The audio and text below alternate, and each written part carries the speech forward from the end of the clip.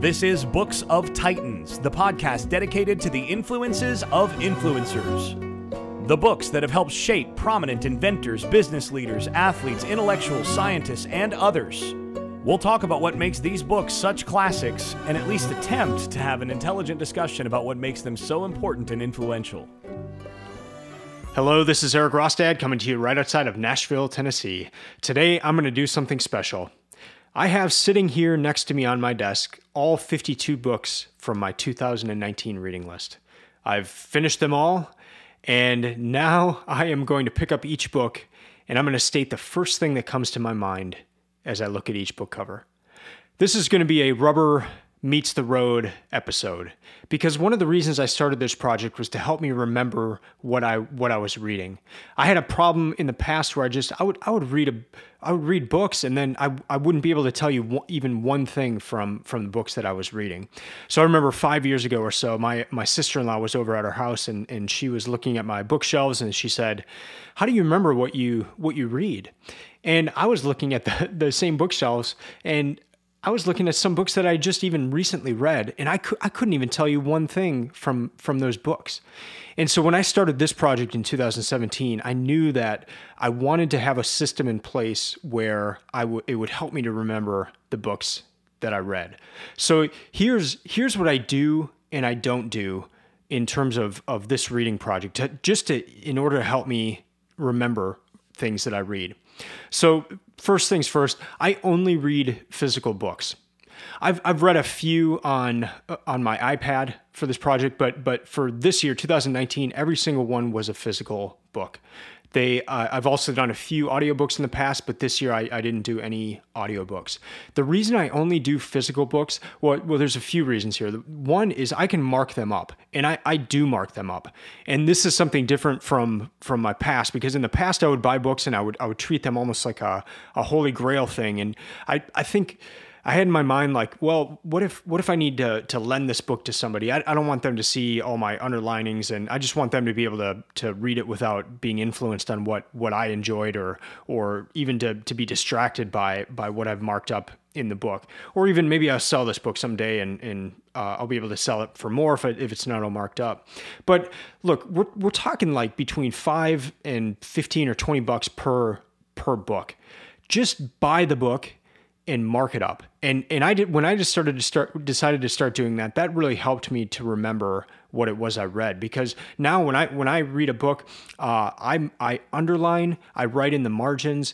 At the end of most of the chapters, I'm writing notes or the key thoughts from that chapter. And then in the very back of the book, I am writing the key things I want to remember. So I could basically go up to any of the books from this year's list, pick it off my shelf, just go to the back cover, and I'll see the main things that stuck out to me in that book.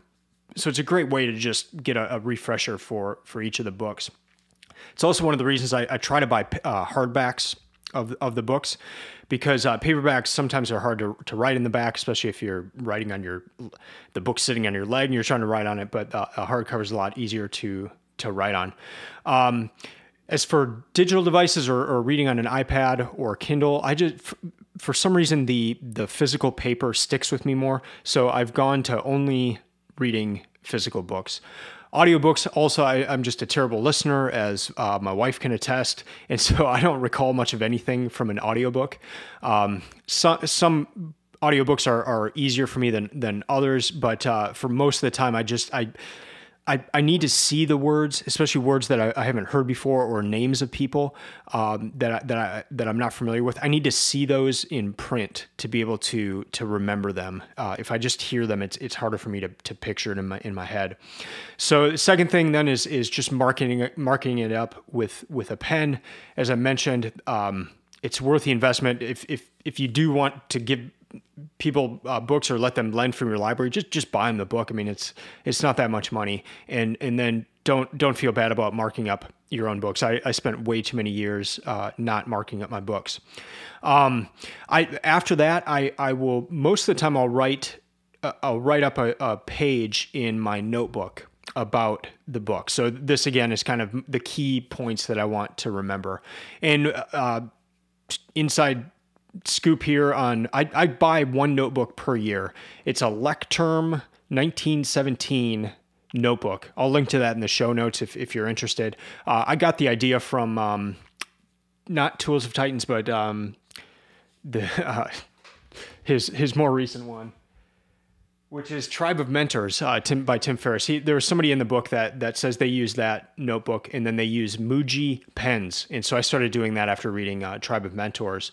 And I love it. So I that's like my everything notebook. I journal in it. I do book notes. I write down the books that I'm reading. I take notes from client meetings there. I do kind of monthly reports in the sense of this is what I want to get done this next month. It's my everything notebook. And I try to include like one page in there for each book. After that, I share my thoughts on the Books of Titans website about each book. It takes a while to craft those. I don't even like to call them reviews. I'm not smart enough to write reviews, but I like to share my thoughts about each book. And that again, that helps me to think through what I've read. Then I podcast about most of the books. So let's start over here. I mark up my books. I write notes in the back of the book, and at the end of most of the chapters, I review them on my website, and then I do a podcast episode about most of them, and I have a page in my notebook for notes about the book. I do all of these things just to try to remember what I read, and it has helped. It's helped a lot. The other thing I do, and if you've listened to other episodes of the podcast, you'll notice at the end of especially the more recent podcast episodes, I state the one thing, and this is the one thing that I want to take away from that book. It's the one key takeaway that I always hope to remember from the book. And I got this idea from The One Thing book by Gary Keller. And I also found that if I was trying to remember more than one thing from a book, I oftentimes could not remember anything. So let's say there were like 5 or 10 really good points in the book, and I really wanted to remember those because they were so good. I would end up not remembering any of those 5 or 10 things, much less 20 or 30. So I just started trying this one thing idea, and it's counterintuitive, but it actually helps me to remember more than one thing in a book. So if I just focus on remembering one thing, that actually helps me remember that part of the book and how it was tied to other parts of the book. And then I end up remembering more than one thing. So that's been my focus lately, along with those other things of just helping to remember books. And I think that could be the biggest thing that would help you to remember books too, is just not to try to remember a bunch of things about a book, but just remember one thing and really try to make it a point to remember to be able to recall that. So that's kind of the idea for this episode as well, is I'm going to go through these books. I'm going to pick them up and recall the one thing that comes to mind for those books. Here's also a few things that I don't do on my reading list. One is that I don't read more than one book at a time. I just find that if I'm reading more than one thing, I have a hard time trying to remember back to what book that came from. So if I'm thinking about this idea and I'm like, oh, what book was that from? I know I was reading it around this time. If I've got 5 going, I'm not going to be able to pinpoint the exact book. But if it's just one book I'm reading at the time, I'm much more likely to be able to pinpoint that book. I've noticed even that if I listen to podcast episodes that are similar to the topic of the book I'm reading, I'll have a hard time remembering if it came from the book or the podcast. So I just try to simplify things. In the past, I would read 5 books at a time and not get through like hardly any of them. It would take a long time. I'm also able to get through books quicker just by doing one at a time. So that's one thing I don't do is multiple books at the same time. And then the other thing is I don't stop in the books. Like if I hate a book, I've made it a point for this project to make it through every single book. And that may not be the wisest thing, but I think about my reading list so much that every book on the list is something that I really want to read. And I've been thinking about it for a long time. So it's not just this like, I just found this book at the library or the bookstore and I'm hoping it's good. And no, I've really been thinking about these books for a while. And so also, I've found that some books that I really don't want to keep going on, I would, if I push myself and just finish the book, sometimes the gems are at the end of the books. So I've made it a point for this project to always finish a book. So just wanted to give a little insight into that. And I hope this episode helps you pull key takeaways from a number of really good books. And this may also help you choose books for your 2020 list or a list further on in your life. And if nothing else, you get some key insights from 52 different books here. So I am doing a live test. I'm going to see how much I've learned. I'm recording a podcast. I can easily start it and stop it, but I'm going to try as much as I can here to just record, just go straight in, pick up each book, and describe what I remember about each book. This will be the one thing that comes to mind first. So let's get into segment 1 here.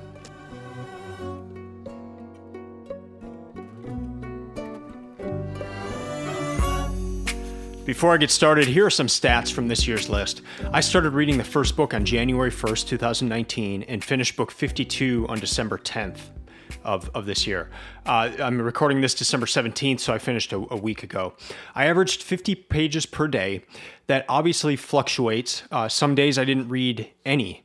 Maybe one of the kids was sick, maybe just travel or work, and I did not get through any pages. And then other days I would get through 100 or even more. And so I averaged 50 pages per day. For these 52 books, there was a total of 17,416 pages. So for 365 days, I would have had to have read 48 pages per day to get through all the books by December 31st. So by averaging 50 per day, I got through the books 3 weeks early. Starting on book number 8, I started tracking the actual time I was reading. So I use this app called Bookly, and every time I would sit down to read, you push start, and then when you finish reading, and I was pretty good with doing that nearly every time I read. There were some where either the app messed up or I forgot to record it, and I would try to estimate the time that I didn't record it. But on the whole, it's pretty accurate. And then I just took the average time per page for the 45 other books and applied that to the first 7 to come up with a total reading time this year of, you ready? 486 hours, 6 minutes, and 52 seconds. That may sound like a lot, but over 49 weeks that I finished all those books, that's roughly 10 hours of reading per week. I always like to put it in this type of perspective. The average American watches 4.5 hours of TV per day. That's just TV. What about like social media or other things? Think of all of that time. What if you didn't watch any TV? What if you limited your social media? You'd be able to find 10 hours per week of time to read. For the longest book, it was Don Quixote. That was 1,142 pages. The shortest book was Narrative of the Life of Frederick Douglass. That was 72 pages. The average number of pages per book was 335. And that is the actual number of pages. I don't count the notes at the end of the books or the bibliography or the index or any of that kind of stuff. So I just put from the page 1 through the last page of the actual book content.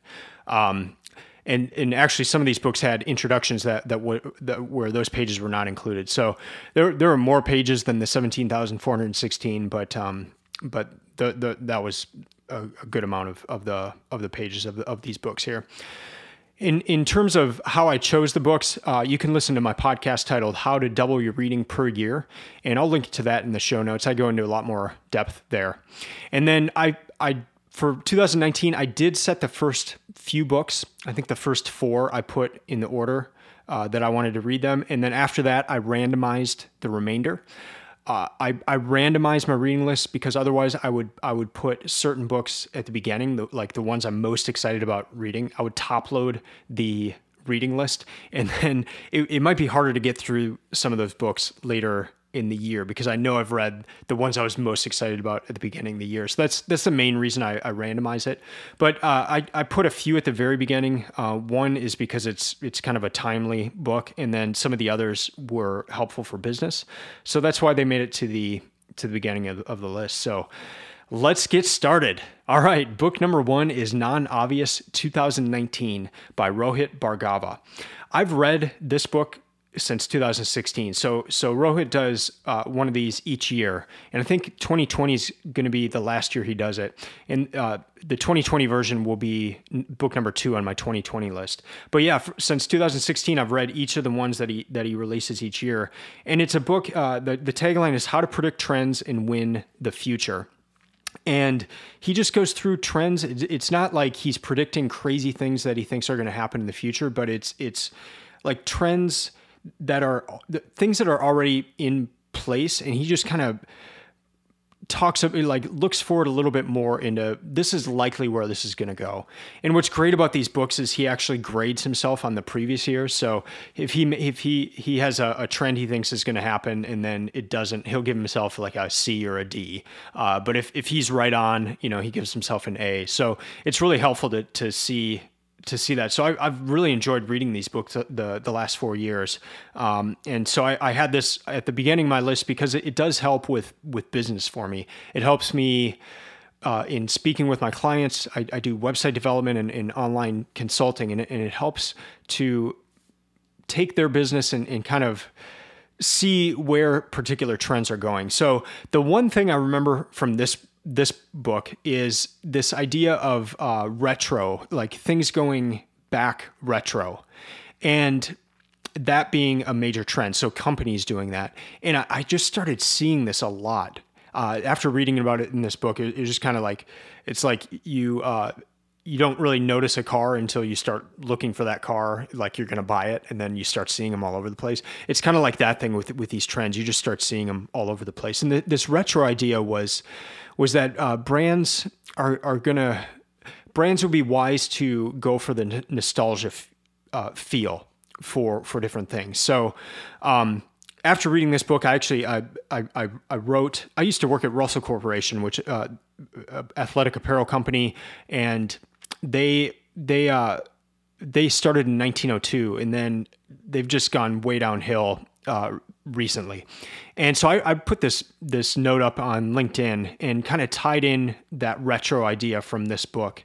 And a lot of my former colleagues read it, and people even still working at Russell now read it. And it was interesting, but I just tried to pull in this idea of the brand was in the last 20 years was trying to like do new things and change the logo and kind of be like this trendy new brand. But the thing that people remembered Russell for was like a hardy, good sweatshirt, like comfortable sweatshirt. It lasted. You could play football in it. You could, I had shorts that I'd worn for 10 years, and they were still in great shape. And so that was the brand that people remembered, and that was not what the brand was trying to do now. So I put up this thing on LinkedIn, and it really resonated with a lot of my colleagues. And so that's the one thing I remember from this book is that retro idea and brands kind of pulling onto that. And I've even noticed that idea in music. Some of the music I listen to are like current bands, but they use instrument sounds like from the 90s, and just this idea of kind of like bringing back the nostalgic feelings of your youth. So that's book number 1, and that was my 48th favorite book out of the year. So out of 52 books, that was number 48. And these rankings are hard, and this is basically like my ranking on how much I enjoyed the book. So 48 out of 52. I know that sounds like horrible because it's towards the end of the list, but all these books were so good that 48 is still good, and so it's hard for me to give some of these like bad like 48 and higher numbers for some of these books. But Non-Obvious 2019 was ended up being number 48 on my book in terms of most enjoyable. Number 1 being my favorite. Number 2 book on the list for 2019 was Building a Story Brand by Donald Miller. Friend of mine, JP, he told me that I needed to read this one. And what's funny is before going into it, I had read books by Donald Miller like 10 years ago. He wrote Blue Like Jazz, and I read that. And then I didn't realize that it was the same person who had written Building a Story Brand. But anyway, this one, this was my 22nd favorite book out of the year. So 22 out of 52. And the one thing I remember from this book is that companies, it's real big right now, where this idea of companies telling their story. And it's all about story, and people remember story. And so you want to, if you're a company, you got to have your website copy, you got to have your marketing material. Everything's got to be telling your story. And what building a story brand did was to flip that and say, it's not about telling your story as the company. It's about inviting your client in to a story. And it's about your client's story. And you're not the hero. If you're the company, you are not the hero. Your client, your customer is the hero. And so it is a subtle shift, but it is a very important shift, and it's not one that's really being talked about a lot. So this was like a very helpful book. Gives a framework for telling, like inviting your customers into your story, clarifying your message. But yeah, that's my one key takeaway from this one, is that it's not about your story as the company. It's about your client's story. Book number 3, Never Split the Difference by Chris Voss. Negotiating as if your life depended on it. The one thing that comes right to mind in this book was a negotiation he did for a car. And it was a Toyota, and it was kind of out of his price range. It was a 4Runner, but he really wanted it. And he just went in there, and he just kept, he broke like all the rules of negotiating. So I took negotiation courses in grad school, and the whole thing is, don't ever show weakness, or don't let them know what you want. And so he would go in right away and he'd say, man, I really want this car. And these car dealership guys that, they think they've got this guy nailed, because they think he's showing emotion for this car, and they think they've got him hook, line, and sinker. But then he would just do things like, well, this is the price that I can do. And I'm really sorry, but I just can't go any higher than that. I just can't afford, I'm really sorry. And he would just do all these different things that would just totally throw these guys off. So I always think of that scene in this book. That's the one thing I remember, is just that taking a different approach, and maybe even approaching it of how you think the other person is going to think you're going to approach a negotiation, and then turn that on its head.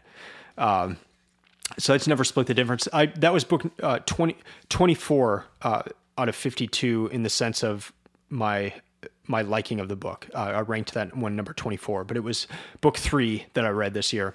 Book number 4, The Art of X-Ray Reading by Roy Peter Clark. This one was awesome. He basically goes through works of literature and shows you how to pick out different things. My one thing that I remember from this book that I've used a lot in the other books that I read this year was thinking about, and this pertains pretty much just to fiction, but looking at the names of the characters and getting, or looking deeper. Like, why did the author choose to name the character this? Are there any references in other books to that name? Maybe it's a biblical name. So what was that person's role in the Bible? If we read the story in the Bible and then we look at the name in the book, so take Moby Dick, call me Ishmael. Well, Ishmael is in the Bible, so let's read the story in the Bible about Ishmael. What does that offer any insight? And it's just like questioning the names of characters in the book like that was a really helpful tool. And it may seem obvious, but I didn't do that until I read The Art of X-Ray Reading. I ranked this one number 16, so that was a little higher up there in this year. So 16 out of 52. I really enjoyed this book, and there were a lot of really helpful tips, but that was the main one that sticks out to me. Book number 5, All the King's Men, Robert Penn Warren. This was a Pulitzer Prize winner. This book was, And it was suggested to me by Joel Tomlin, who's the owner of Landmark Booksellers here in Franklin, Tennessee. It's a place I frequent quite often.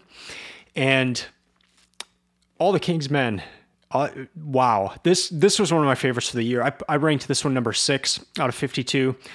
And the one thing I remember from this book was the surprise. I was surprised twice in this book.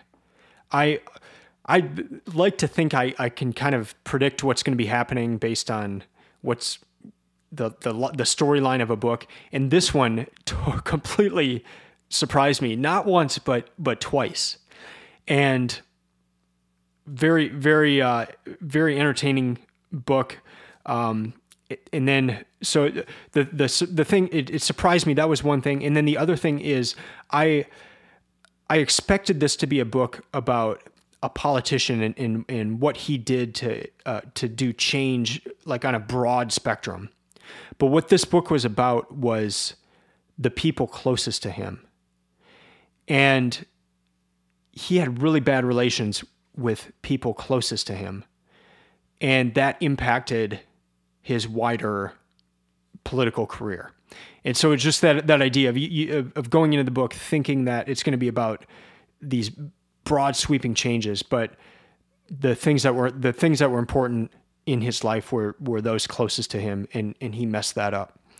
So that was All the King's Men. I highly recommend that book. Just an incredible novel, and based on a politician from New Orleans, I believe, or Louisiana somewhere.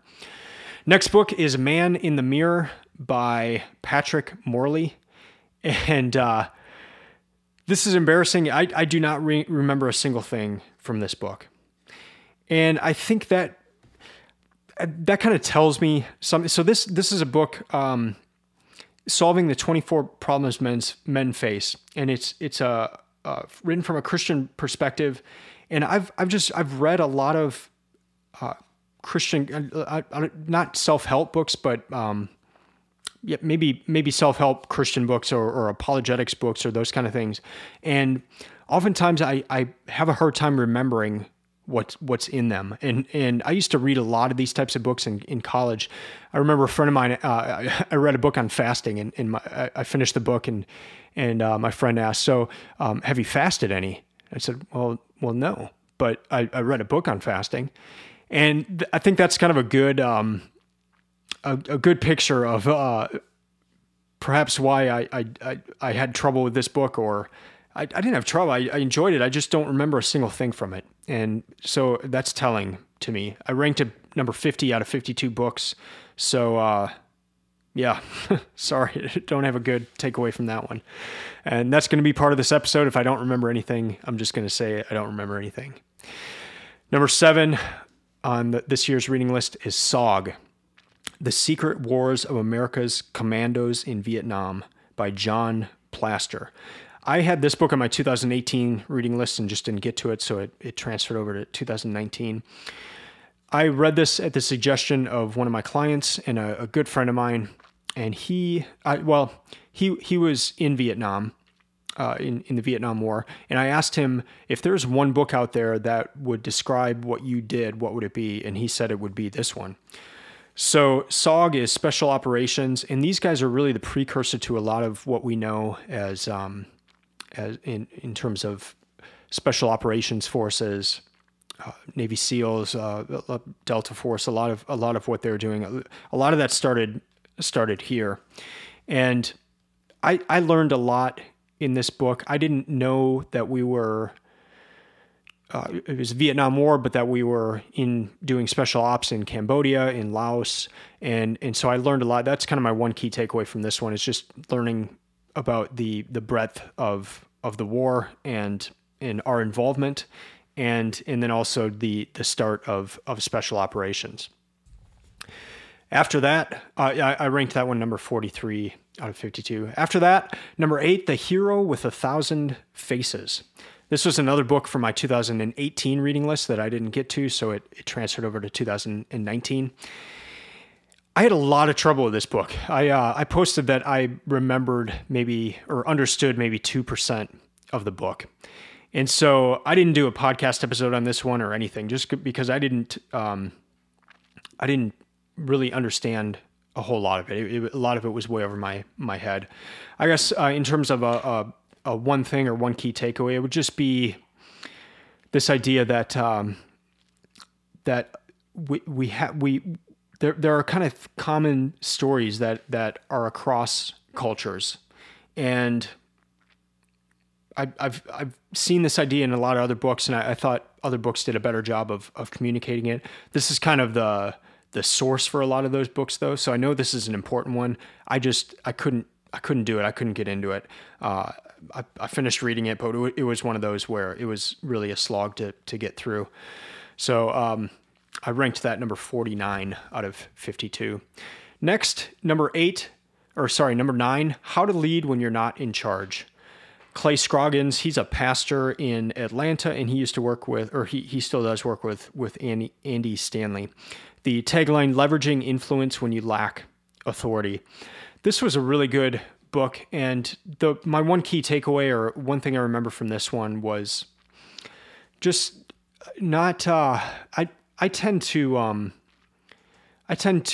think that I can only lead if I'm in a leadership position, and I'm really not right now. I work for myself, so I don't have employees under me. I'm not in a position where a bunch of people report to me. And that's kind of where this author was too. But he says you can still have influence. And I was talking to my wife about this book, and I said, I just don't, I want to lead at some point, but I don't even have anybody under me right now. And she's like, well, you have a family, you could start there. You could lead your kids, you could lead your family, you could lead your wife. And so that was a good challenge, from my wife in just even talking to her about this book. And that's kind of the one thing I remember from this one. I ranked this one 32 out of 52 books. Number 10, Finding Franklin, and this is by a local author. I live near Franklin, Tennessee, and so you'll see 3 or 4 of the books on my list this year were dealt with Franklin. And so Finding Franklin is a novel. It's by Katie Shands, and it's a story that takes place in downtown Franklin. So I love downtown Franklin. It's one of my favorite places to be. You feel like you step back 50, 100, even more years, and it's got a main street. Every building is 2 stories tall. That's not these high rises or anything, and they've done a good job kind of keeping that southern charm. But it's also a city where a major battle of the Civil War took place, and 10,000 people died in the vicinity of Franklin, Tennessee, and a lot of those hand-to-hand combat, which I'll get into in another book on the list here. But so it's a interesting city. It's not just this peaceful, quaint, old southern town, but 10,000 people were killed there. I mean, there's blood in the ground, and so an interesting city, but a lot of old houses and churches and everything. And so this Finding Franklin just took place within Franklin, and I loved that because I learned about Franklin. I learned little tidbits of information about Franklin in this book, and then just kind of picturing myself in these different places, and in the book they would go to a lot of the places that I frequent in Franklin. So that's one thing I remember. I ranked this one 51 out of 52. And again, I hate ranking at 51 because I really enjoyed it, but just with all the other books on the list, it ended up at 51. Book number 11, Don Quixote by Miguel de Cervantes. This was one I'd wanted to read for a long time, and this was the longest book on my list, 1,100 pages, and I really enjoyed this one. And the one thing I remember from this one is I was expecting this to be a serious novel. I mean, it's a classic, right? So classics are boring, and that if there's anything you learn in high school when you have to read, it's how boring the classics are. But boy, when you read the classics for yourself, they are a joy. And this one was hilarious, and that's what I was not expecting. And that is my key takeaway from this book is sometimes you can communicate things in a different way. It could be funny. It doesn't need to be serious. It doesn't need to be what you would think of as a classic. But basically, Don Quixote, he thinks he's a knight, and he just goes and he's read all these books about knight errants, and he just wants to go out and be a knight looking for adventure. And that's what he does. And he does insane things. He attacks windmills thinking they're giants. And it's just full of like funny things. I mean, you're dying laughing reading this book. And so that one key takeaway of just, you can be funny, you can communicate things in a different way, and you can have a lot of fun with it. So this was an enjoyable book. I ranked it 23 out of 52. Number 12, AI Superpowers. This is when I added, I think kind of midway in the year, I took another book off and added this one in. It was recommended in a podcast episode I listened to, and this one was incredible. So this was by Kai-Fu Lee, and he has worked all over the world. He's worked in Beijing and then also in Silicon Valley. And so he had a unique perspective. He's worked for Google in China. He's worked for American companies. So he's seen all sides of it. And really from the new business side of things, raising capital, venture capital, that sort of thing. He's seen it from all different sides, and then really deep into artificial intelligence. So the reason I went into reading this book is I wanted to learn what types of jobs are going to be leaving in the future once AI takes more and more of the jobs. Like what jobs is AI gonna take?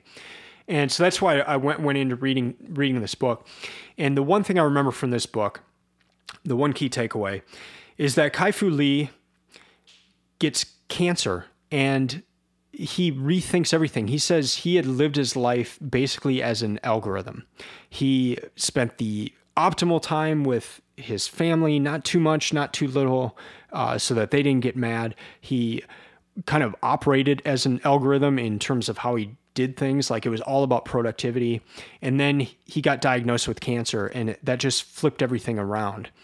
And what was cool though is that he tied that in with AI. And he said the jobs of the future, the ones where if you're on a roll right now and you're just becoming more and more productive and well, all you're doing is setting yourself up to compete against AI, and AI is going to destroy you.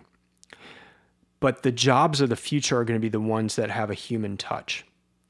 And the human touch is what he had lost in always trying to be more and more productive. But the human touch, he got that back when he was diagnosed with cancer. He survived, he made it through, but that brought him closer to his family and helped him to see the things that are important. And in doing so also helped him to see the things that will last, the jobs that will last, the jobs where you're empathetic towards others or you're taking care of others. Those are the types of jobs that are going to make it through this AI revolution. So it was a really important takeaway and something I've thought about a lot this year. This was one of my favorites that I read this year. I ranked it number 17, but in terms of importance and how I've seen it tie in with other books and just the twist, like you don't see him getting cancer as part of this book. You think of it just kind of more as like a business book, and then it's like, oh wow, this just took a huge shift. So AI Superpowers, that was book number 12. All right, books number 13, 14, and 16 are about Scotland. The first one is called The Union, and then the second one, A Higher World, and then the third one, A New Race of Men. And then I had a one different book in the middle of those, and I'll cover that as well. I'm going to kind of look at these Scotland books as one. So The Union was about the Treaty of 1707, and that's the treaty between England and Scotland. And then A Higher World is from 1707 to 1815, and A New Race of Men from 1815 to 1914. And so the Scottish Enlightenment was happening 18th century. So the Higher World, that second book, is really about the Scottish Enlightenment.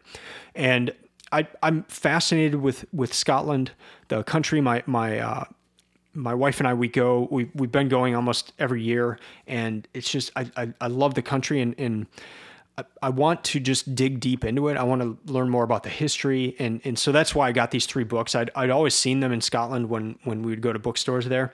And so I finally bought the whole set and then, and made it through it this year. And so I'm going to do one takeaway from the entire set. And my takeaway was this, these books really helped to give an idea of how to learn more about a country and what kind of questions to ask. So, for instance, this author went into the nitty-gritty of what constitutes a country and what the economic factors are, the industries, the trade, trends, education, people, laws, all sorts of things, and then what was going on in different cities and how that impacted different things in Scotland as a whole. History leading up to that, but then also international relations and how France and how Scotland, how Spain, how all these different countries were impacting what was going on in Scotland. It was a really fascinating look at just one country, but just all the different pieces that go in to make a country what it is. And so that was my key takeaway from that. It may seem obvious, but when you really dig in deep to a country, and that first book was really about just a few year period, and it was a big book. So you're really getting into the nitty gritty and seeing what's happening. So that was really fascinating. So I ranked those 3 books 37, 36, and 38 out of 52. And the book that came in at number 15 amidst these 3 books on Scotland was The Coddling of the American Mind. And this one was suggested by Jason, my co-host on this podcast for some of the books. And he said I just had to read this book. And he has been about 100% on his book recommendations.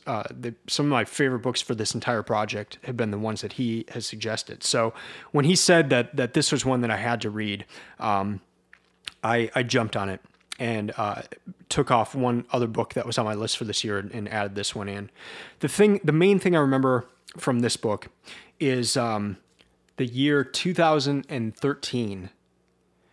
The authors Greg Lukianoff and Jonathan Haidt, they say that the year 2013 is when the shift happened at universities where it started to you needed to have safe spaces, and ideas could be harmful to people and that sort of thing. And they attribute that to that's the time that people started getting to the universities who had grown up on not just the internet but social media. And they said 2013 was the year of that shift. And what was interesting is I did this podcast episode on The Coddling of the American Mind with Jason, who is a professor, and he said he also noticed that year, 2013, as being the year of that shift. And so I always think I love those books that identify a year as being a shift, like the book by Thomas Friedman I read for 2018 reading list. So 2007 was a huge year in technology. That's the year the iPhone came out, and a number of other things. And so that was a big turning point, 2007. And then The Coddling of the American Mind, they identified 2013 as being a big turning point as well. This was a really important book, and I ranked this one 19 out of 52. Book number 17 was The Widow of the South. And this one is by Robert Hicks. He's a local author here in Franklin, Tennessee. I've met him a few times, and this book is interesting in that it's a novel, but it's a historical fiction, and so it takes place during the Civil War, and so there are actual generals and stuff that were real people, and the main heroine of the book was a real person and lived here in Franklin.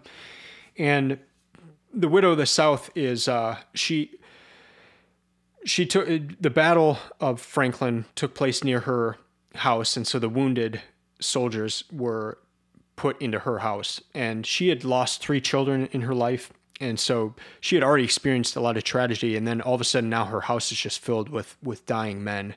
And she just turned into this amazing woman due to her suffering in her past, and was able to comfort the soldiers. And then after that, she and her husband put a cemetery on their property for these fallen soldiers. But the one thing I remember from this book is just one of those tragedy of war scenes. And Robert Hicks, the author, talks about this sound emanating from the battle. And at first, people don't know what it is. But I mentioned before that 10,000 people died in the Battle of Franklin. And there's the accounts are that there were so many people that you couldn't walk on the ground. So you had to walk on bodies. And so the sound that these people were hearing was people walking on bodies and breaking bones. And that's my memory from this book, is just picturing that scene. I mean, I drive these roads every day where the soldiers were going into the city of Franklin, and I just have this picture in my mind of these areas that I see almost daily, just covered with bodies, and just imagining having to walk on top of these and bones breaking, and that sound being such that people had not heard that before. So I have another Robert Hicks book on my list for next year, but that was my one key takeaway. Next one, and I ranked that one number 12. I really enjoyed that one. Next one, book number 18 for the year, Lords of the Desert. Britain's struggle with America to dominate the Middle East. This one's by James Barr. I've read a few other James Barr books, and that he has really helped me to understand different aspects of, I guess, Western infiltration into the Middle East, especially around World War I and World War II.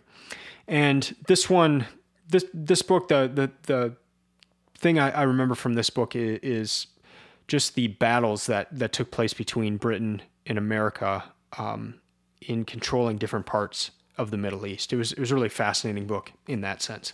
I ranked that one 41 out of 52.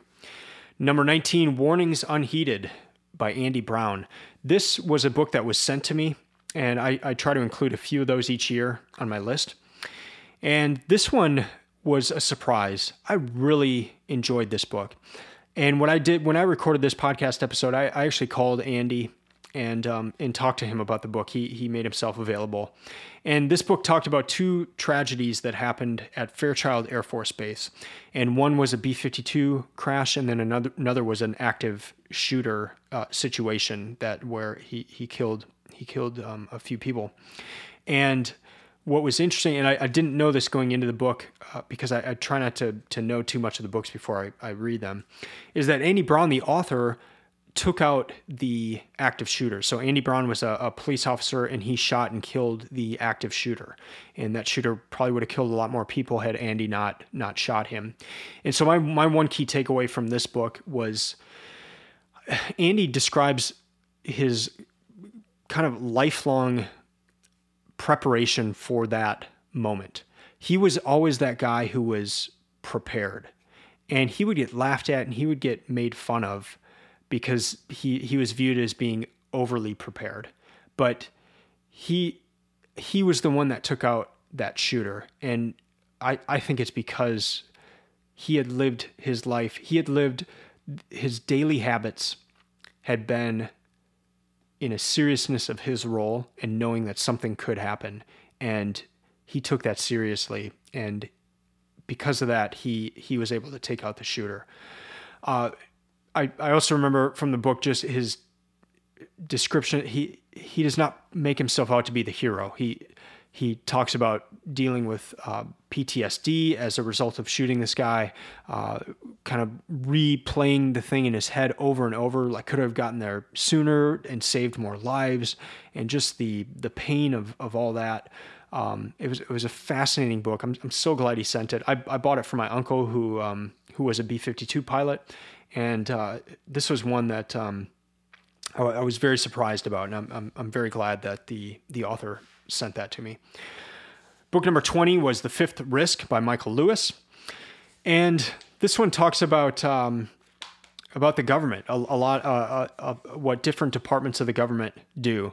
And so my one key takeaway from this was don't criticize the government if you have no idea what they're doing. And there's so many, 95% of this book I didn't know, and what the different departments did. And yet I would criticize those departments, but I couldn't even tell you what they did. And so that's my one key takeaway is don't criticize something you don't understand. Really dig in and understand it. And yeah, there'll be criticisms when you get to know something more, but don't go into something and criticize it without knowing it deeper. I ranked that one 46 out of 52, and I don't think I said the warnings unheeded. I ranked that one 29 of 52.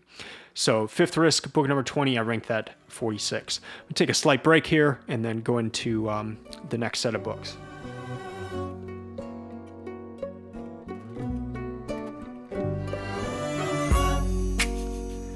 Now on to the next set of books. I'm going to do books 21 through 37 here. Next one is Twilight by William Gay. This is another one suggested by Joel Tomlin at Landmark Booksellers. And my one key takeaway, it's fiction, so it's hard to do a takeaway with fiction, but the one thing I remember from this book is just not liking it, and it being scary in parts, and just like Stephen King likes it. And I wanted to like it. It's highly rated, but I just didn't like it. And it's not the Twilight series that is on TV. This is a different novel. But I didn't enjoy this book. I ranked it 52 out of 52, and that's all I remember from it is that I just didn't like it. Splendor of God, number 22, and this one was amazing. This was about a missionary to Burma, modern-day Myanmar, in the early 1800s. And this man went through hell. He was sick most of the time he was there. He lost almost everyone he knew. He lost his wife. And just a life of tragedy, and yet hope and, I guess, triumph through all that. So, very interesting book. I learned a lot about Burma, the country, and then just about this man, Honoré Maurois. And the one thing I remember from this book is he sought after God so hard, and he was known as a man who sought the face of God. Like, he wanted to see God. But there's warnings against that in the Bible. Like, you couldn't see God face to face in the Bible. And yet, like, he wanted that so bad. He wanted to be so close to God that he was face to face. And he gets to this point in his life. His wife has died, and he started talking to this other lady who ends up being his second wife after his first wife dies. And she kind of says, well, look around and look at what God has created. And that's kind of like how close you can get to God right now. And you got to be okay with that. I probably butchered that a little bit, but that was my one key takeaway from the book. And it was an uncomfortable one, because here was a man who had given his life to God. He had suffered so much for that. And it was almost like a letdown at the end of like, well, just kind of, look around and look at the beauty around you. And yet this man was trying to seek the face of God. So it was one of those books where it wasn't like this clean ending that made you feel all warm and fuzzy, and maybe he had lost everything, but then he gained other things back, or that kind of thing. Is like there's some nuance here, and there's some really hard things to deal with here, and so that was my key takeaway. This is a book that is out of print, but it was amazing. I ranked it 27 out of 52.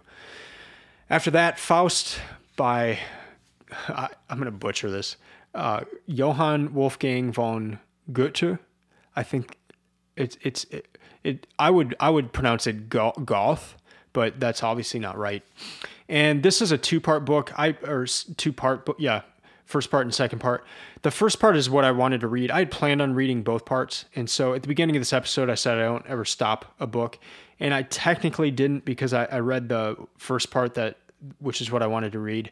But I did not like this book. And part of it is I didn't understand it. And I mean, I got the basic gist of the book, but I did not really like it all that much. And so key takeaways or things I remember, again, just that I didn't like it. So when I don't like a book, I have a hard time really getting into it and wanting to remember what is in it. So I'm sorry, but I don't have a good takeaway for that one. I ranked it number 40. Book number 24 is Killing Commendatore by Haruki Murakami. This was my second Murakami book, but it was my first novel by him. The other book that I'd read by him in 2018 was his book on running. So he's a runner. I loved that book. It was so awesome. And so I wanted to check out one of his novels. I loved this book, Killing Commendatore.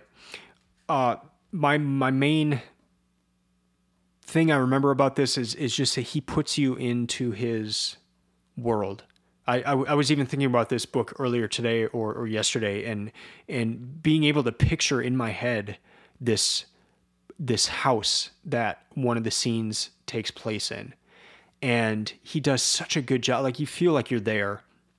So I liked that. And then he also tells you what the people in the book are listening to. And that, from what I understand, that's a big part of a lot of his novels, is that you end up learning a lot about jazz, classical music. He has the characters listening to operas. And so I loved that. And I would listen to the music that was being discussed while the characters were listening to it. And so I've added another Murakami book to my list for next year, but thoroughly enjoyed this one and ranked it number 7. So it's 7 out of 32 or 52 for this year. Book number 25, Murder on the Orient Express by Agatha Christie. My thing I remember from this book is being completely shocked at the ending. I was kind of thinking the whole time, I know where this is going. Oh, this is going to be obvious who did this. Or even just try to, like, being really careful in how I read to pick up clues and that kind of thing, underlining and all that. And I was totally surprised at the end of this. So I'm going to start adding an Agatha Christie book in each of my reading lists. So in my 2020 reading list, I have a Agatha Christie book, and then there were none. And so that's what I remember. This was my first Agatha Christie book, Murder on the Orient Express. I ranked it 30th out of 52. Next book, Fantasies. I don't know how to pronounce it. George MacDonald. And my wife's favorite author is George MacDonald. This is a fantasy novel. I hate fantasy. And most of his books are not fantasy, but this is one of his most popular books, and it is fantasy. And I did not like this book, and my wife doesn't either. She doesn't like MacDonald's fantasy books, but I wanted to read this one because it is one of his more famous ones. And so I do have a one thing for this book, though, and that is the intro, because the intro is done by C.S. Lewis, who is one of my favorite authors. And that intro was fascinating. And C.S. Lewis said that this book was something that led him to become a Christian later on in his life. But it put the seed in his heart. And the way he described it is that it opened his mind to beautiful things. Like he said, the story, it made you want to live that way. It made you want to experience life the way, even that this, though it's a fantasy novel, introduced the goodness of life. And so that intro, I would just get this book to read the intro by C.S. Lewis. It was that good. And that's unfortunately, it wasn't the book I remember, but it was the intro to the book by C.S. Lewis. So I ranked that one 42 out of 52. Book number 27 is by C.S. Lewis. It's Mere Christianity. This was a book that had a tremendous impact in my life. I read it for the first time in 1999. And then I was so enamored with C.S. Lewis and his friendship with Tolkien that when I had the opportunity to study abroad, I studied at Oxford, England, for a summer, and mainly just to see where Lewis hung out and go to the places where he had been and just learn more about Lewis and Tolkien. And so the second time I ever read this book was in the Lamb and Flag pub in Oxford in August of 2000. And that's where Lewis and Tolkien, one of the pubs that Lewis and Tolkien used to hang out at. The Eagle and Child at that point was getting renovated, so I had to go to the Lamb and Flag instead. And so I read this book in July of 2019 for the third time. And it was such a joy to reread it. One of the key takeaways from reading it again this time was this idea of every decision, every choice, every action leading one way or the other, leading towards a heaven or a hell. And I guess just putting those terms into the here and now, whereas oftentimes heaven is talked about as something in the future when you die, that kind of thing. But Lewis bringing that to right now, and no, you're moving towards one destination or the other, and it is your choice. It is your daily choice, and you are making that choice with everything you do. It tied it into a lot of the other Books of Titans books, but and this one is just. It's had such tremendous impact in my life that it was interesting to read it again, and but for that takeaway, he describes it in a lot of different parts, and I brought that up in a lot of different other podcast episodes, because it ties into so many of the other books that I've read. I ranked this one number 2 on my list this year, so it was one I really loved. It's one of my favorite books ever, and it like I said, has had a tremendous impact on my life. Book 28. So we are we're at the halfway. I guess we're just at the halfway point with 26. So now we're on 28. This is Marketing by Seth Godin. I have an unfortunate one key takeaway from this book, and that is this. He says marketing is everything you do. It is the quality of the paper you use on your business card. It is the design of your website. It is the logo that you use. It's the colors. It's the fonts. It's the way that you answer your phone. It is the way someone feels when they come into your store. All of these things are marketing. And yet this book was cheap. I bought the hardcover edition of this book, and if you take the dust cover off, the book just feels cheap. It doesn't feel high quality, and so I kept thinking about that the whole time I was reading this book. In that there's this huge disconnect in that everything you do is marketing, and you want to make an impression with everything you do. And then here is this book that just feels like it cost 23 cents to make. And you open it and it creaks and not in a nice way. Like, it just kind of shocked me. I did not like this book. I did not think it was a good, I've read other Seth Godin books and I've enjoyed those. I did not like this one. And just that the book felt like crap.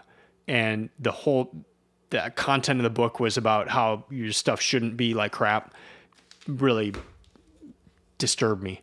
And so I ranked that one 35 of 52. Next book, 29, City of Thieves by David Benioff. This is a novel, and it takes place in Russia during World War II. Just tragic scenes and situations, and actually tied in kind of interestingly enough with the last book on my list, The Gulag Archipelago, as both were taking place roughly around the same time. But City of Thieves is a novel, and The one thing I remember from this book is an unfortunate thing, and that is that it contained the most horror-filled scene out of any book on this year's list. And if you've read this book, you probably remember what that scene is. I think about it a lot. It horrifies me. I wish I had never read that section, but I did. It's in line with what Nazis would have done. This is World War II. Who knows if this particular thing happened, but it happened in this novel, and it is. I mean, I read books on serial killers and gulags and other horrible things this year, and this is the one that had the scene that scared me and freaked me out the most. But it was a good novel. I ranked it 44 out of 52. Next book on the list, book 30 for the year, Narrative of the Life of Frederick Douglass. Unbelievable book. This was one of my favorites. I ranked it number 3. And Frederick Douglass was a slave. He escaped slavery out of the South of the United States and spent the rest of his days in the North working on the abolition movement to get rid of slavery.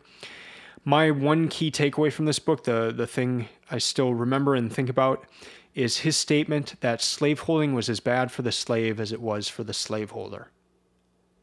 And that is an unbelievable statement to make, having endured the horrors of slavery, having your mom sent out into the woods to basically die.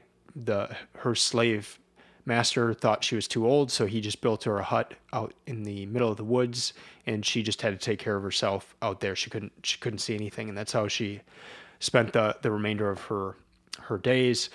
Frederick himself was regularly beat, and yet he makes the statement that slavery is as bad for the slave as it is for the slaveholder, because it destroys the slaveholder's soul. Number 3 on my list this year, it's 72 pages. I would suggest buying this immediately. It's a few bucks on Amazon. I think it's one of those print-on-demand books, and this is a really important book. You should read it. Book 31, Devil in the White City. This was about a serial killer and the Chicago Fair in the late 1800s. The serial killer stuff was kind of scary, but like I said, the City of Thieves had a worse scene than what, at least for me, than what was in Devil in the White City. It was pretty freaky because the serial killer was pretty demented. But the parts about the Chicago Fair were fascinating. And my one key takeaway, one thing I remember from this one is this idea.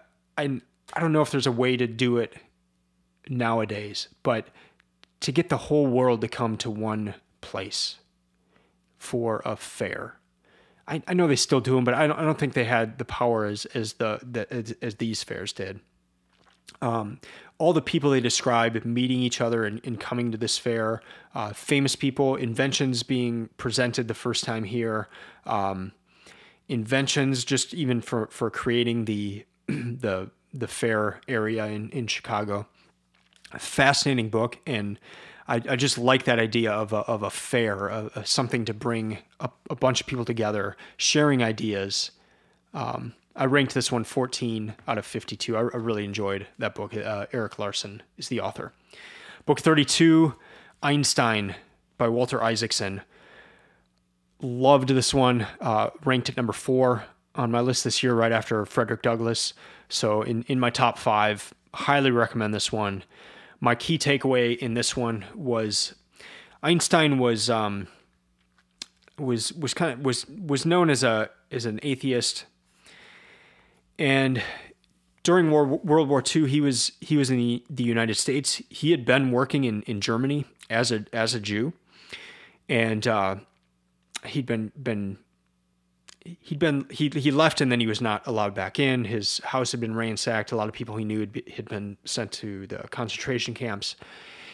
And I believe he was in Princeton at the time. He also played the violin, and some Christians in the area asked him to attend a prayer, and they were going to pray for Jews being persecuted as in World War II by the Nazis. And Einstein shows up, and he shows up with his violin, and so they're just kind of going around a circle praying. And when it gets to Einstein, he takes out his violin and he plays the violin as his prayer, and then puts the violin down, and then it goes to the next person to pray. And that scene, when I read that, it was one of the most beautiful things I read all year. Just to be a fly on the wall in that meeting, an atheist going to a Christian prayer meeting where they're praying for persecuted Jews. He's a Jew. He shows up with his violin. He offers up a song. That must have just been an amazing thing to witness. And that's the one thing I always think about. And it ties into so much else in the book. Einstein would often play his violin while he was thinking about scientific theories, and so that one key takeaway actually opens up a lot of other things that I remember from that book. Again, I ranked that number 4, one of my favorites for the year. Next up, book number 33, What Every Body is Saying. So not what everybody is saying, but every body. So it's separate words, every body is saying. An ex-FBI agent's guide to speed reading people by Joe Navarro. The one thing I remember from this one is he asked the question, what is the part of the body that tells the most unconsciously? So what part of the body, like when somebody is trying to lie to you, what part of the body should you look at to see if they are lying? And again, this is not a end all be all, but it's kind of a tip just for where to look. If you were asked that question, what would you guess? For me, I would think the eyes. Like I would think, if somebody's shifting their eyes or something, then maybe they're lying, or even, like somewhere on the head. That would be my guess. But he says it's the feet. You want to look at the feet. And ever since I've read this book, I've noticed that even in myself. If I'm in a conversation I don't want to be in, my feet are pointed towards the door. It is an unconscious thing, but once you start realizing that, it's really interesting to see what people's feet are doing. He said in a lot of the interrogations, even the typical ones you see in a movie where the cop is across the person and there's a table there, he said, get rid of the table, because the most important thing is for you to be able to see their feet, see what they're doing. If they're lying, they may kind of tuck their feet behind the chair legs. They may do something different with their feet if they're lying as opposed to telling the truth. And so it just kind of allows you to go into further questioning if you notice these things, but most people do not look at the feet. And so that was the one thing I remember, and I see that almost every day as I'm talking to different people. I can basically tell if I want to be there or not just by what my feet are doing. I ranked that one 33 out of 52. Next up, book number 34, Factfulness by Hans Rosling. This was a really important book, and the thing I remember most about this is the quiz at the beginning. I took that quiz. I got a 5 out of 13, which is 30%, I think. 37%.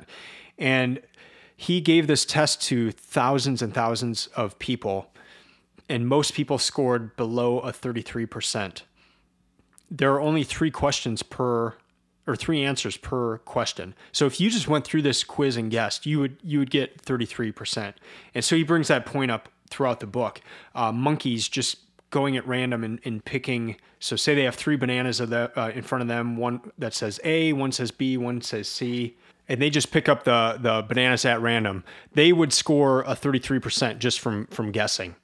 And if people are taking this quiz, and it's a quiz about the state of the world, how things are going, and how things are likely to go in the future. If people are getting 33% and lower, that means they're worse than guessing. that means they're operating on incorrect worldview. So, for instance, here are some of the questions. In all low-income countries across the world today, how many girls finish primary school? The options are 20%, 40%, or 60%. Another question, how did the number of deaths per year from natural disasters change over the last 100 years? A, more than doubled, B, remained the same, C, decreased to less than half. So these are the types of questions, and there's 13 questions.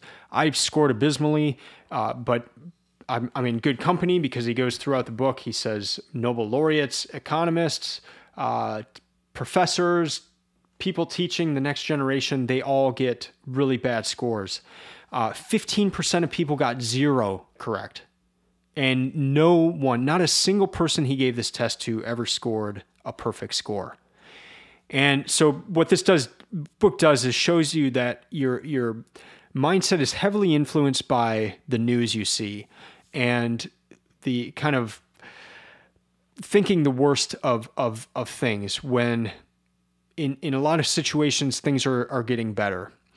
And so this book helps reframe your worldview and gives you tools and ways to think and not just facts of like, believe this, and this, but more kind of a mentality, a way of looking at the world. Very important book. One of my favorites for the year. I ranked it number 8 out of 52. Next book up on the list, Endure by Alex Hutchinson. This is not Endurance. This is not the one about the Antarctica mission of Shackleton, but this one is Endure, Mind, Body, and the Curiously Elastic Limits of Human Performance. This book was awesome. I am a runner, so I'm always curious on how you get past certain points in physical exertion, and where is that limit? Is it a mental limit? Is it a physical limit? What holds someone back? And those are the questions the author goes into, but it's framed within him tracking Kipchoge going for the world record in the marathon. Kipchoge's trying to break 2 hours in the marathon, and he just did that in the last few months. So that's really cool. And this book came out before he did that, but he was getting very close. Like he was within a minute or two of breaking the record. And so Alex keeps asking this question, what is the limit? How does one get past the limit? And so my one key takeaway was just the importance of the mind, but then also that being in balance. Like they would do some experiments where they would turn off parts of the mind, but or try to turn off pain receptors, but that actually had a negative impact, and it would slow a person down at a certain point because they just never felt pain. They didn't know when to stop. And so it's all these things working together. I've drastically improved in my running in the last year, more so than in the past 15 years. And a lot of that is on the mental side of things. In the past, I would always focus on the physical side, but the last couple of years, I've focused more on the mental side and on the nutrition side. And that has had a tremendous impact on running speeds. And so this book, one key takeaway was just that idea, the mental side of it. And then the other thing, my one key takeaway from this book is that it encouraged me to sign up for a local race and do what Alex calls a kamikaze run. And basically you go out and you try to stay with the top guys for as long as you can. So I signed up for a 5K here in Franklin, Tennessee, and I ran it just a month ago, 3 weeks ago on Thanksgiving. And it was the first time I'd done that. I've always done races where I go out strong at the beginning and then just kind of taper off in the middle, knowing that I need to keep a reserve for the end. And it's a mental limitation, though, according to this book, because you may be limiting yourself by approaching a race that way. But kamikaze, just going out as hard as you can, trying to stay with the top runners as long as you can, you may drop and fail, and I always had this fear of failure, of fear of not being able to finish a race, like just cutting out too soon because I didn't pace myself well, and so this book and the challenge of it, it helped me go for that challenge and know that I needed to do that challenge to get through a mental barrier in my head with running. And so I did that. I did that at Thanksgiving. I had the best 5K time I've run since high school. And it just opened up things in my mind. I know I could have gone harder, so I don't feel like I went out full kamikaze, but I got a time that I'm really proud of, and this book was the impetus for doing that. Next book, I ranked it number 26 out of 52. Next book, number 36, Skin in the Game by Taleb. Main thing I still think about, and I've seen this come up a lot in other books, is the Lindy effect. And basically, it's the survivability of things. And so if a particular religion has survived for thousands of years, or the people who have adhered to the tenets of that religion have survived, maybe there's something there. If an idea has survived for thousands of years, or another way he puts it, if there's a new idea that's come out, if he can't find that idea in ancient literature, he doesn't really give much credence to it. And so there's this survivability of ideas, of things, of places, and you'll see that idea just come up a lot. And so that's one thing I remember from that one. Number 37, I ranked it number 18, 18 out of 52 as well. Book 37, The President is Missing. This was kind of a fun read. This was written by James Patterson, but also Bill Clinton, former President Bill Clinton. So when I saw that a former president had written a book with one of the thriller writers, I was like, I've got to do that. And so I did it. I haven't read any other James Patterson book in my life, but I thought there might be some inside knowledge to things of a president, maybe the Secret Service or things like that. And I'm always a sucker for those types of things. So this was a fun one. The thing I remember from this book is that it is about kind of a 0 day where hackers take out all infrastructure and pretty much everything else.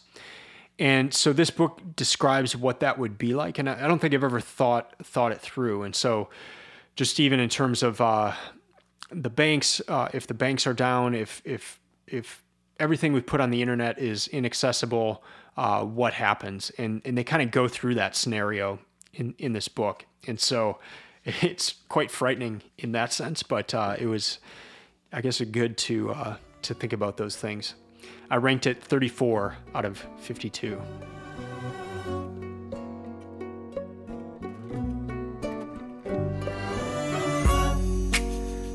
All right, now into this final set of books 38 through 52. So book number 38, The Half-Drowned King, a novel by Linnea Hartsuker. Probably butchered that, sorry. This was so I'm my family heritage is Norwegian. I just took one of those 23andMe things, and I've been told my whole life I'm 3/4 Norwegian and 1/4 German. And the results from 23andMe came back that I am 75% Scandinavian and 1/4 German or French. So it's pretty close. And so I always want to have a book about Norway on my list each year. And I know this is not about Norway, but it was a novel set in Norway. So I thought there might be some cool parts to it.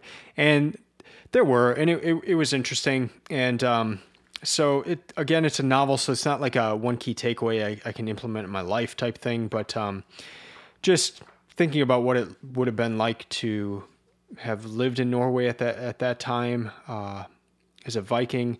Author did a great job describing what women would have been going through as well.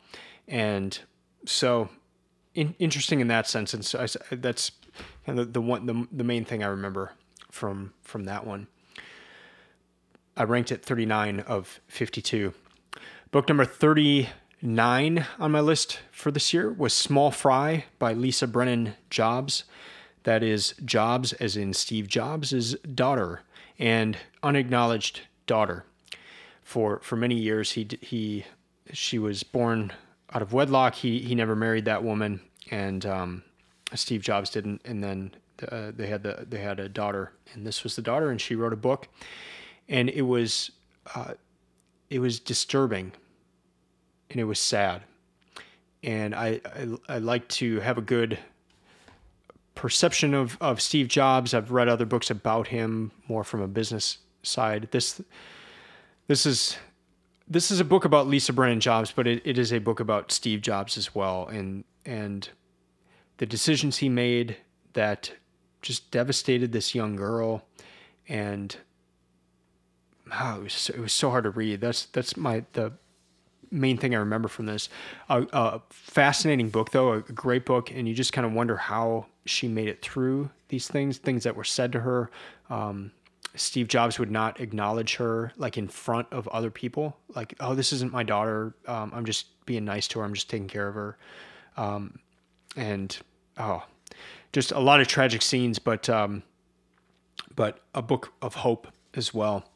I really enjoyed it. I ranked it 15 out of 52, and it's a memoir, and yeah, good one.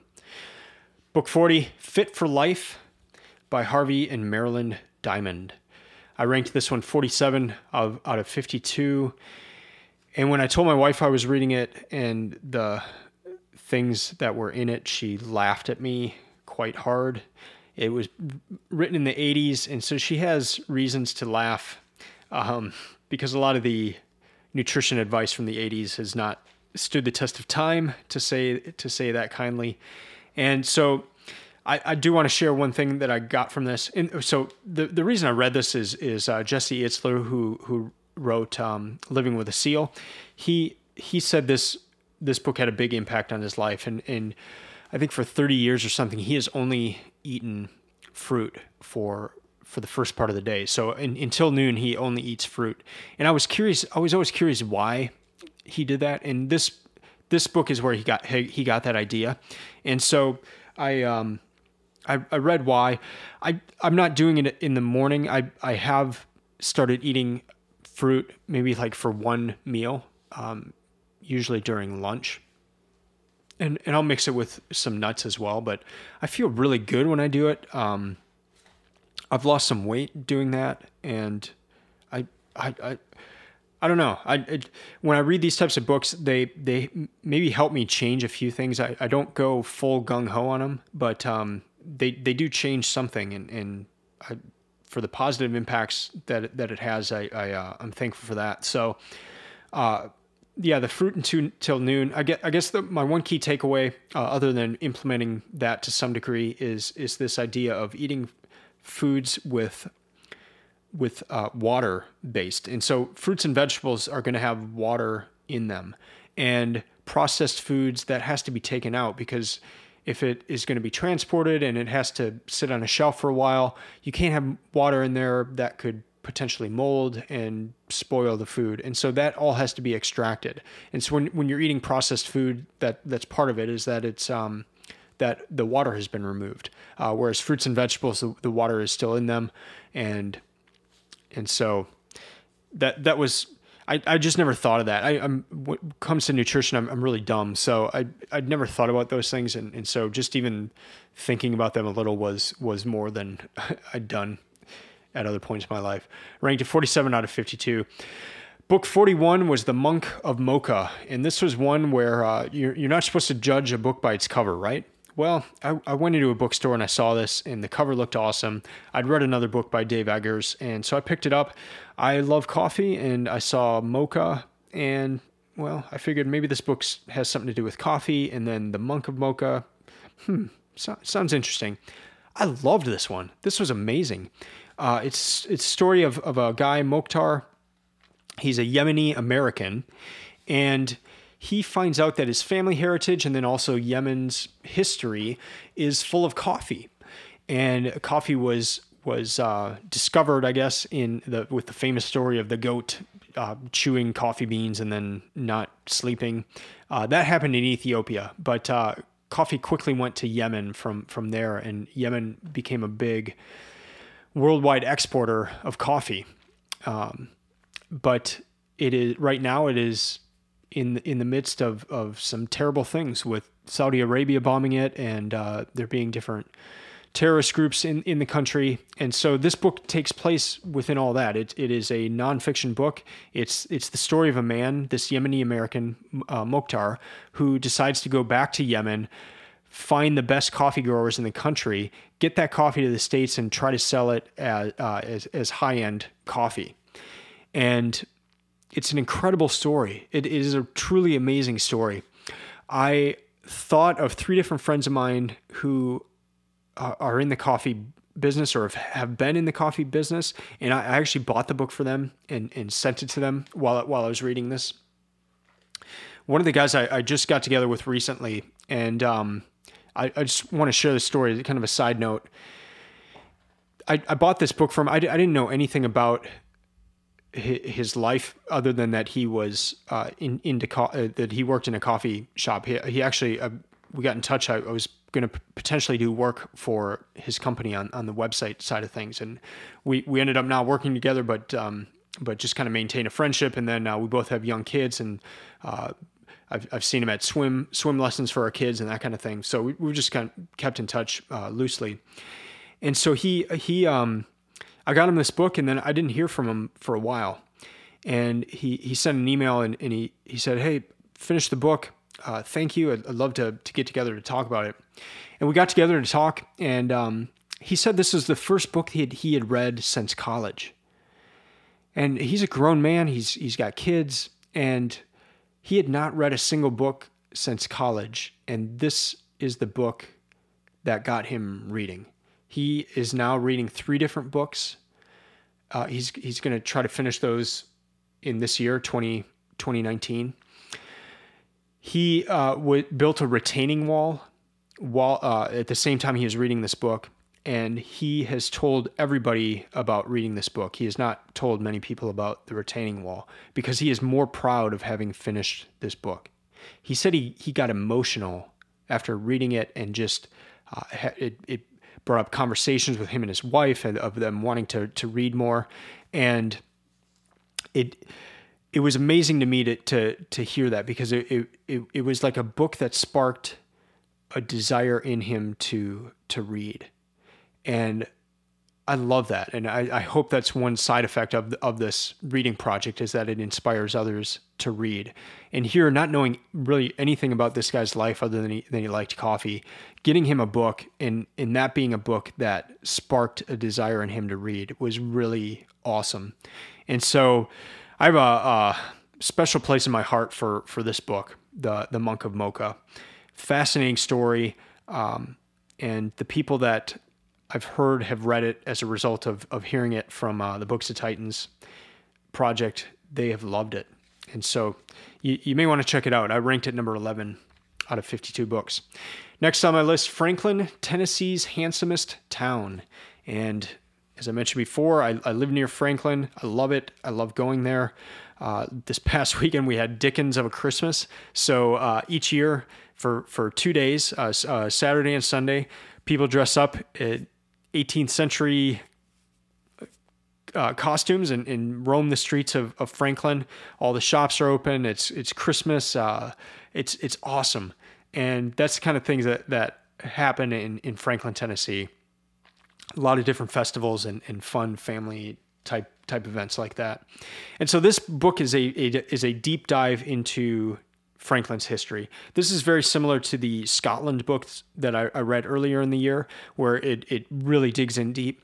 And the thing I remember most about this book, it may seem lame of having gone into so many details about Franklin, but the thing I remember most is them talking about the reason, like if you walk around downtown Franklin, the houses that are there, they're these big southern mansions, but they're right next to the street. And it's kind of odd because you'd think of a mansion, you would maybe want some space, not right next to the road where there's going to be noise and stuff. But I read in this book that the reason that they did that is that people would have gardens in their backyard and crops and different things. So even though it was in the middle of the city center, the houses would be right up front and then these big yards in the back. And it was also another reason that there were never really any play areas for kids in Franklin because everyone had their own huge yard in the back and the kids would just play back there. So one of those things where you live in a city and you read a book like this and you get to know it a lot better, and you get to see little things like that of why are the houses this close, and getting answers to fun questions like that. I ranked it pretty high. I ranked it number 13 out of 52 in terms of, so I really enjoyed this one and was surprised by it. Number 43, The Marathon Monks of Mount Hiei book. I ranked this one 45 out of 52 books. I liked it. I was just hoping it would go into more of the mentality of these monks. So these monks run a marathon a day. They have to run 1,000 marathons over a certain number of years. It's not exactly a marathon a day, but during their periods of intensity, it's a marathon or more per day. The thing that I remember most from this book is that this is not like you wouldn't necessarily Instagram this thing like, hey, I've decided to become a monk and I'm going to do this. Well, first off, it's 1,000 days. And then second off, you carry weapons with you for the purpose of killing yourself if you quit. So, like, if you decide to run a marathon or do some crazy like ultra marathon thing, like if you quit, you quit and you may feel bad and maybe you have to go to the hospital because you overdid it, you overextended yourself, but you don't have a knife in your pocket to slice your stomach open and let your entrails come out because you didn't finish the race. That's what these dudes do. And so it's pretty intense. It's not like it's not a day at the beach. It's not a like, let's see what I can find out about myself type of thing. It's intense. And that was the one thing I remember, but, interesting book. I just was looking more, I didn't want to know about them. I wanted to know about their thinking and what would cause a person to want to do that. And this book was not that. Next book, book 44 for the year. This was 21 Lessons for the 21st Century by Harari. And let's see, the key takeaway here. Well, this is embarrassing, but I actually can't remember. I can't remember a single takeaway from this book.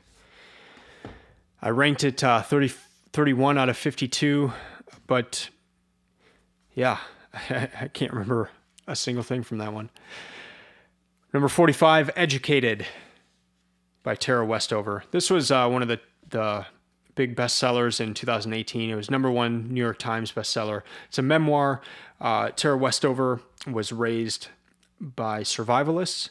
They happened to be Mormon, but their Mormonism was kind of, it was part of their, who they were, but it was more about being on their own and not being under government control. And so that was the type of household she grew up in. If they got hurt, they did natural home remedies. They did not go to the hospital. And that leads into my takeaway, the one thing I remember from this book, and that is that they were consistent in that sense of the father had just terrible burns. One of the other sons had terrible burns, and they did home remedies. I mean, the father almost died from the burns that he sustained, but he was consistent, and he said, "No, we're not going to the hospital." the other thing that I remember is the shift for the author of this book, Tara, as being in this family, the shift of her brother being in an accident and her father saying, "Bring him home right now. We're gonna take care of him," and her being in her car and physically doing a U-turn to go to the hospital and take him to the hospital. And he survived. He may not have survived if she had taken him home. And so, yeah, there was the U-turn physically in the car, but there was a U-turn mentally, and there was a U-turn in her family responsibility. I remember in this podcast episode that my one key takeaway was a question she asks of your family, like, what if where you're going in life is different from your family? Like, do you, what if they're hindering that? What is your responsibility in each thing? And it's a hard question she asks, and just kind of leaves you with that. This one, I thought it was amazing. I ranked it number 5, so it was in my top 5 this year. So 5 of 52, Educated by Tara Westover. Number 46, Can't Hurt Me by David Goggins. This was the book I was most excited about reading this year. And I ranked it number 9 of 52. I probably would have ranked it higher had I not listened to hours of podcasts with Goggins. I mean, I basically heard most everything that was in this book. So it may not have packed the punch that it would for someone who was just coming upon Goggins in the first place. And in fact, my first encounter with Goggins was in the Living with a Seal book by Jesse Isler, and that one had a tremendous impact on my running, on my thinking, on thinking about daily habits, that sort of thing.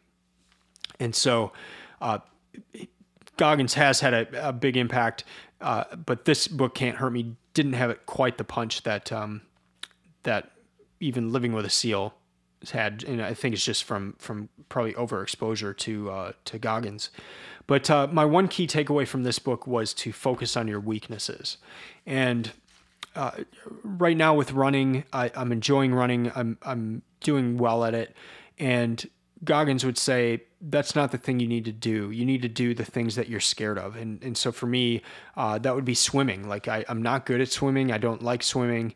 And he would say, work on that thing that you're weak at, that you're not as good at.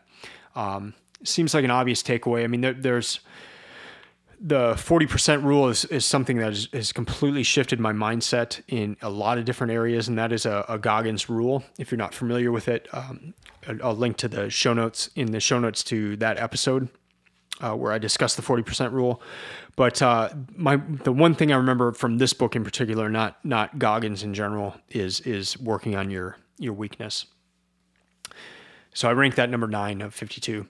Book number 47, In Xanadu by William Dalrymple. I have read other Dalrymple books, mainly about India. I traveled to India in 2007, I believe, and read some Dalrymple books about Indian history. I love his style, and In Xanadu is his first book.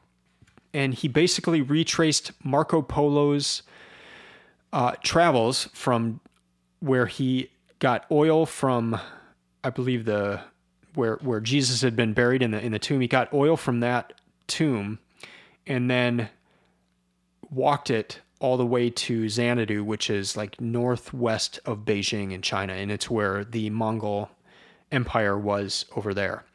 And so Dalrymple retraces that, and in the time he did that in the late 90s, I believe, or early 90s, was a time in history where it was possible.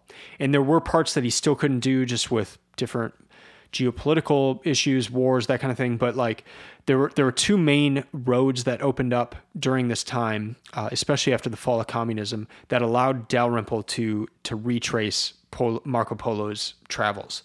And so he went to the same towns and everything. And it was a fascinating book. I loved this one. And the one thing I remember, my one key takeaway that I still think about quite a bit, is that he went to a city, and it was in I believe it was modern day Iran. And he went to this one city, and they in Marco Polo's book, he had said that the three wise men were buried there. So the three wise men in the story, maybe you've heard the Christmas song, "We Three Kings of Orient Are." There's a city in Iran from the Persian Empire where it's these three wise men came from, and said they were buried there. Dalrymple goes there. He tries to find their graves, and he can't find them, and so they've either been destroyed or something. But it was really interesting to think about that. And then Dalrymple says that city had an astronomy center that was second to none. So if the story in the Bible is that they saw a star in the east, and that led them to Jerusalem, to where the baby Jesus was. And other accounts say that he probably would have been like 2 years old at the time that the wise men would have shown up. But three wise men see a star in the east. So if they're going to see it, it would have been at this center, because it was where the astronomy center of the world was at the time. So it's really fascinating just to read about that and to think about that. And that's the thing I keep thinking about from that book. I ranked it 20 out of 52. Getting closer to the end, book 48, Musicophilia by Oliver Sacks. And this one goes through different problems, like mental problems that people have, and some crazy like musical abilities that come from that.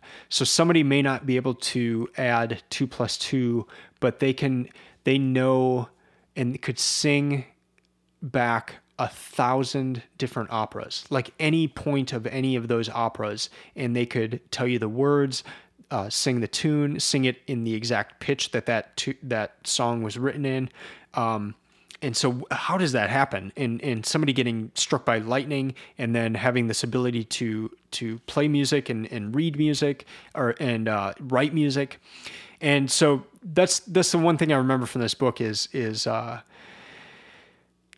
we have more ability than we're aware of, and something can open that up, whether it's a limitation on another side of things that kind of opens up musical ability on the other side, or it's just something maybe we don't dig into in our own lives. And so good book. I enjoyed that one. I ranked it 28 out of 52.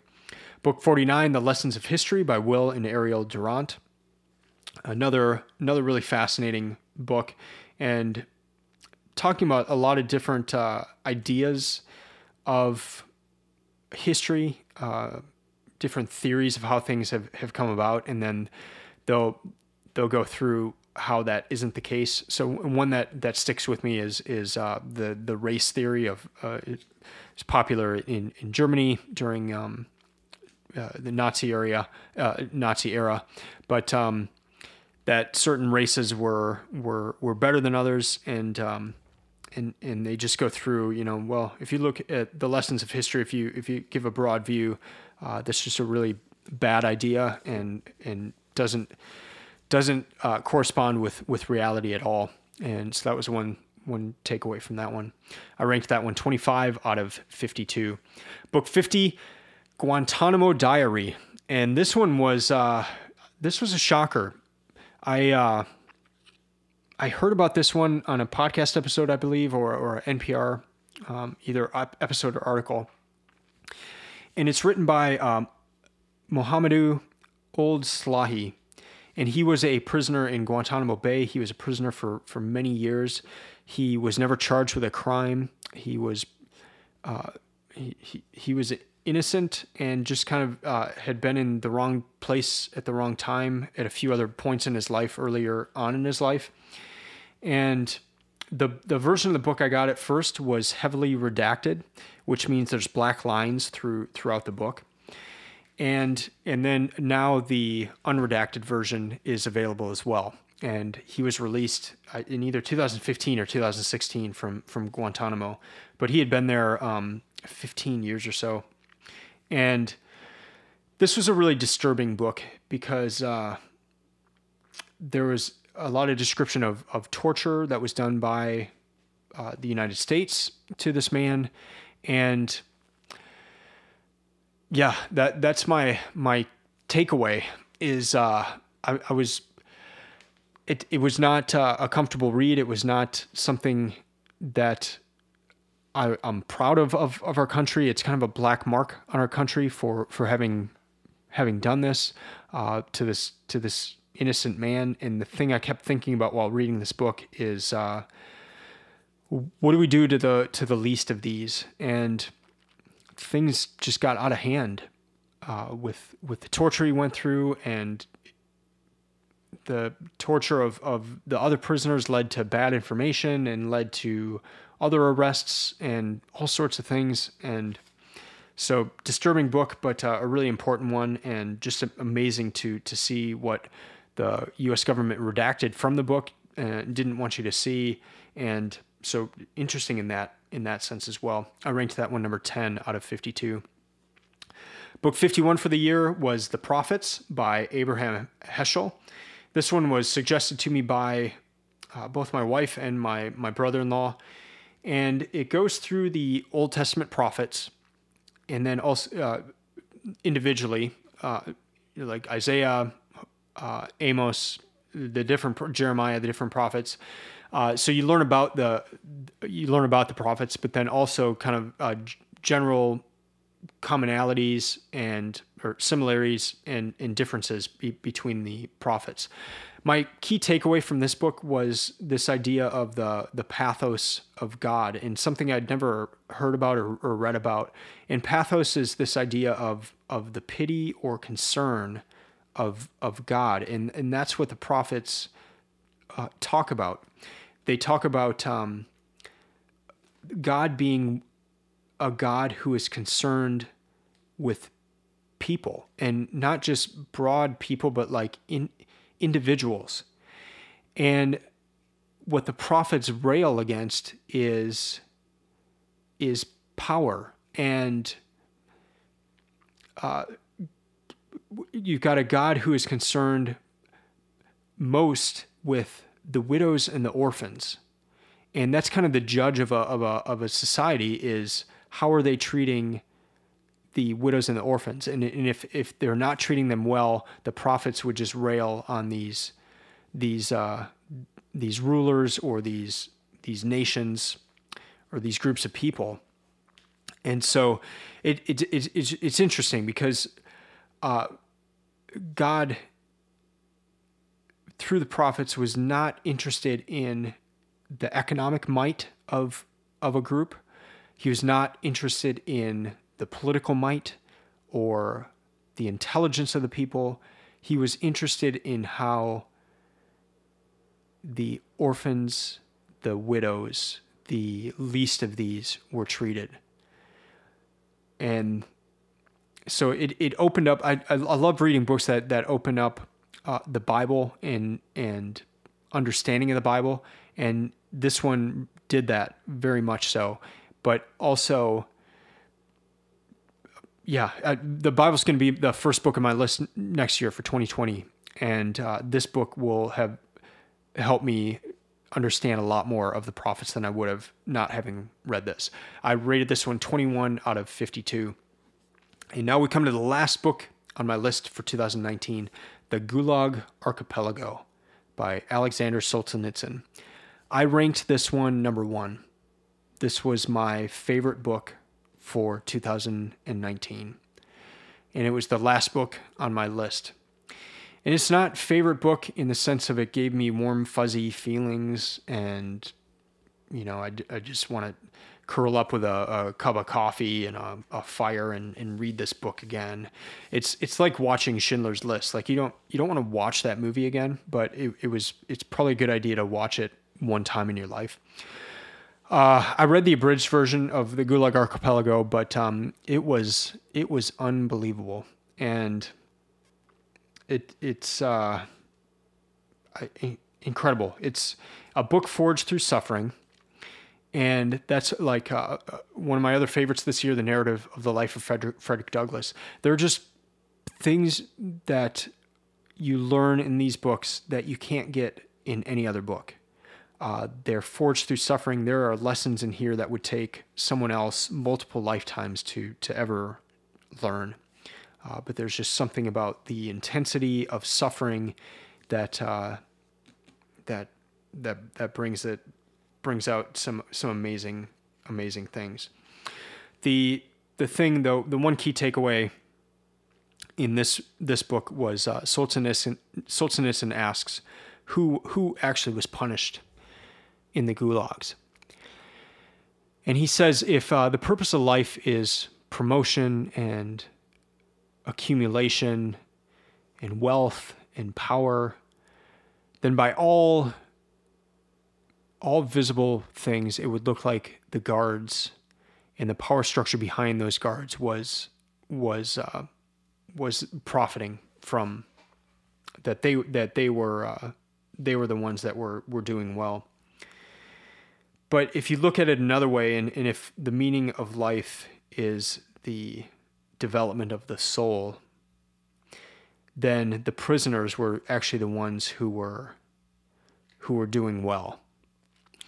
And to flip that around, and just to first off to make that statement as a prisoner to someone who was tortured in the prisons, who was made to work in sub-zero weather, given very little food, beaten, tortured, just horrible things done to him. For him to make that statement and say the guards were the ones being punished, and I was able to nourish my soul in prison. That is an unbelievable thing, and it's something I've not stopped thinking about since reading this book. I'd suggest this one. It was my favorite for the year. Just an important book. Well, that's it. That's all 52 books. Thanks if you made it to this point, you've been with me for 2 hours here going through these books. Hope maybe you got some ideas for books that you may want to read, maybe ones that you want to dig into deeper. How'd I do? Let me know. I obviously, there were a few books like 21 Lessons where I couldn't recall a single thing. But on the whole, I think some of the practices I put into place of trying to remember books more has paid off. And I guess also as I see ideas from different books in other books that I read for this project, it helps me also remember those books. So I've seen some idea, daily habits, the importance of time, spending time on things that matter. Those ideas, they keep popping up in all types of books, whether they're business books, novels, biographies, autobiographies. There's some ideas that are timeless, and you start to see the importance of them more and more, and then they help you remember those books. So check out the show notes. I will link to the things I discussed, some past podcast episodes in that sort of thing. And that's going to do it for this episode. Thanks for listening. Love to hear from you. You can email me at eric@booksoftitans.com. That's Eric, ERIK, @booksoftitans.com. And you can follow Books of Titans on Instagram or Twitter @Books of Titans. I also have a lot of tools on the website to help you find books and create a reading list. I'm also going to be revamping the website here in the next few weeks. Have an idea of putting some starter reading lists up. So maybe you want to just start with 12 books a year, so one book a month. I'm going to have different lists on there to get you started. Some books that I suggest. So 12 books, and then maybe another list with 30-something books, and then another one with 52 books. So that could be a tool to help you get a reading list of your own going. So until then, I will be back next week with a kind of a housekeeping episode where I go into plans for the future for the podcast and the project and that sort of thing. So that'll be a lot shorter than this episode, but you may want to check that out just to see where things are headed into the new decade, 2020. So until then, keep reading, keep learning, and keep listening. I'm out.